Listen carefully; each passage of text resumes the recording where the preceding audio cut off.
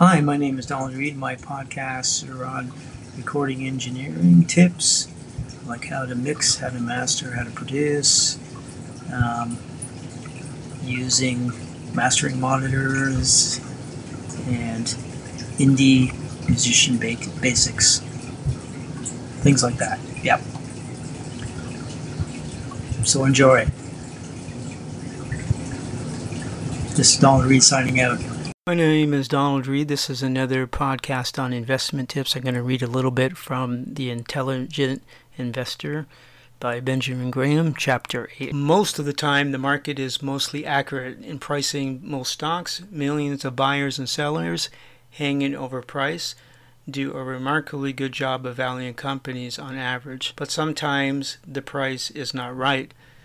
Occasionally it is very wrong, and at such times you need to understand Graham's image of Mr. Market, probably the most brilliant metaphor ever created on explaining how stocks can be mispriced. The manic depressive Mr. Market does not always price stocks the way an appraiser or a private buyer would value a business. Instead, when stocks are going up, he happily pays more than their objective value, and when they are going down, he is desperate to dump them for less than their true worth. Is Mr. Market still around? Is he still bipolar?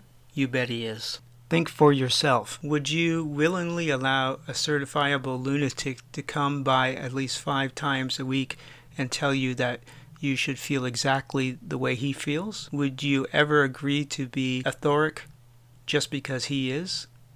Or miserable just because he thinks you should be? Of course not. You'd insist on your right to take control of your own emotional life based on your experiences and your beliefs. But when it comes to their financial lives, millions of people let Mr. Market tell them how to feel and what to do, despite the obvious fact that from time to time he can get nuttier than a fruitcake. Can you beat the pros at their own game? One of Benjamin Graham's most powerful insights is this: the investor who permits himself to be stampeded or unduly worried about unjustified market declines in his holdings is perversely transforming his basic advantage into a basic disadvantage. What does Graham mean by those words, basic advantage? He means that the intelligent individual investor has the full freedom to choose whether or not to follow Mr. Market.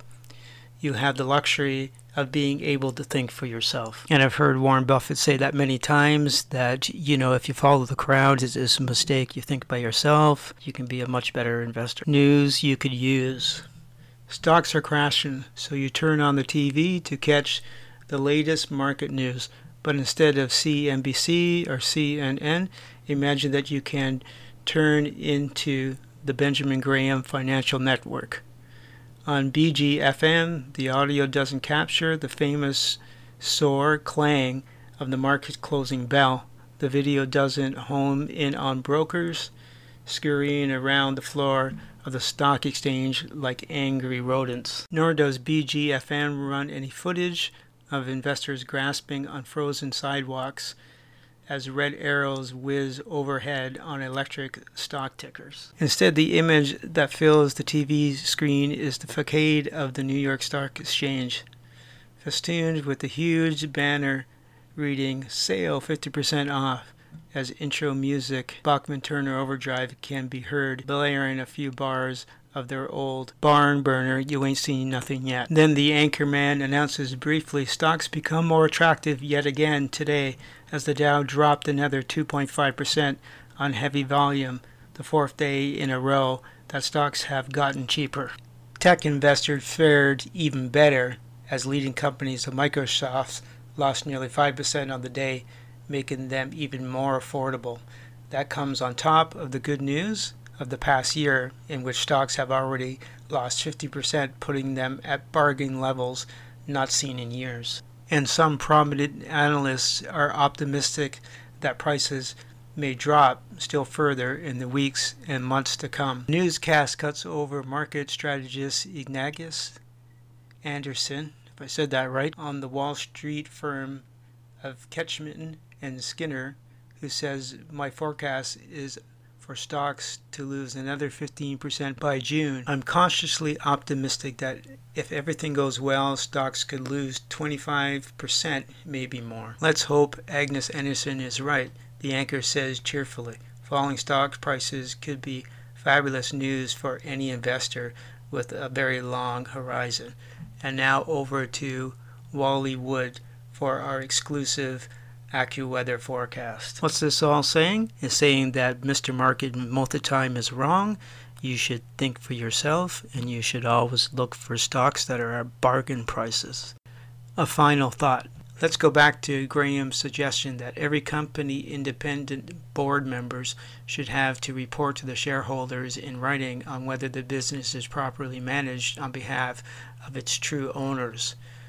What if the independent directors also have to justify the company's policies on dividends and share repurchases?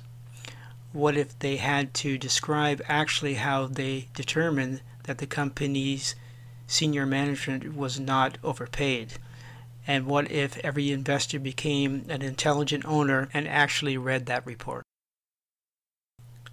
Since there is no single definition of investment in general acceptance, authorities have the right to define it pretty much as they please. Many of them deny that there is any useful or dependable difference between the concepts of investment and of speculation. We think this skepticism is unnecessary and harmful. It is injurious because it lends encouragement to the innate learning of many people towards the excitement and hazards of stock market speculation. We suggest that the margin of safety concept may be used to advantage as the touchstone to distinguish an investment operation from a speculative one. Probably most speculators believe they have the odds in their favor when they take their chances, and therefore they may lay claim to the safety margin in their proceedings. Each one has the feeling that the time is prosperous for his purchase, or that the skill is superior to the crowd's, or that his advisor or system is trustworthy. But such claims are unconvincing. They rest on subjective judgment, unsupported by any body of favorable evidence. Sum up. Investment is most intelligent when it is most businesslike. It is amazing to see how many capable businessmen try to operate in Wall Street with complete disregard of all the sound principles through which they have gained success in their own undertaking. Yet every corporate security may be best viewed in the first instance as an ownership interest in or a claim against a specific business enterprise. And if a person sets out to make profits from security purchases and sales, he is embarking on a business venture of his own, which must be run in accordance with accepted business principles if it has a chance of success. The first and most obvious of these principles is know what you are doing, know your business. For the investor, this means do not try to make business profits out of securities, that is, returns in excess of normal interest and dividend income, unless you know as much about security values as you would need to know about the value of merchandise that you propose to manufacture or deal with.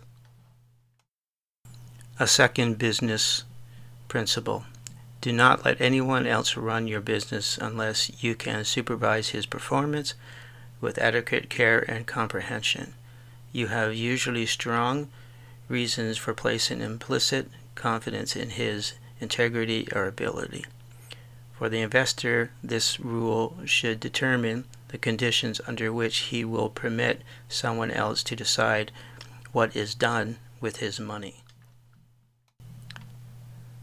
The third business principle. Do not enter upon an operation that is manufacturing or trading in an item unless a reliable calculation shows that it has a fair chance to yield a reasonable profit. In particular, keep away from ventures in which you have little to gain and much to lose. For the enterprising investor, this means that his operations of profit should be based not on optimism, but on arithmetic. For every investor, it means that when he limits his returns to a small figure, as formerly at least, in a conventional bond or preferred stock, he must demand convincing evidence that he is not risking a substantial part of his principal. The fourth business rule is more positive. Have the courage of your knowledge and experience. If you have formed a conclusion from the facts, and if you know your judgment is sound, act on it, even though others may hesitate or differ. You are neither right nor wrong because the crowd agrees with you. You are right because of your data and reasonings are right. Similarly, in the world of securities, courage becomes a supreme virtue after adequate knowledge and tested judgment are at hand.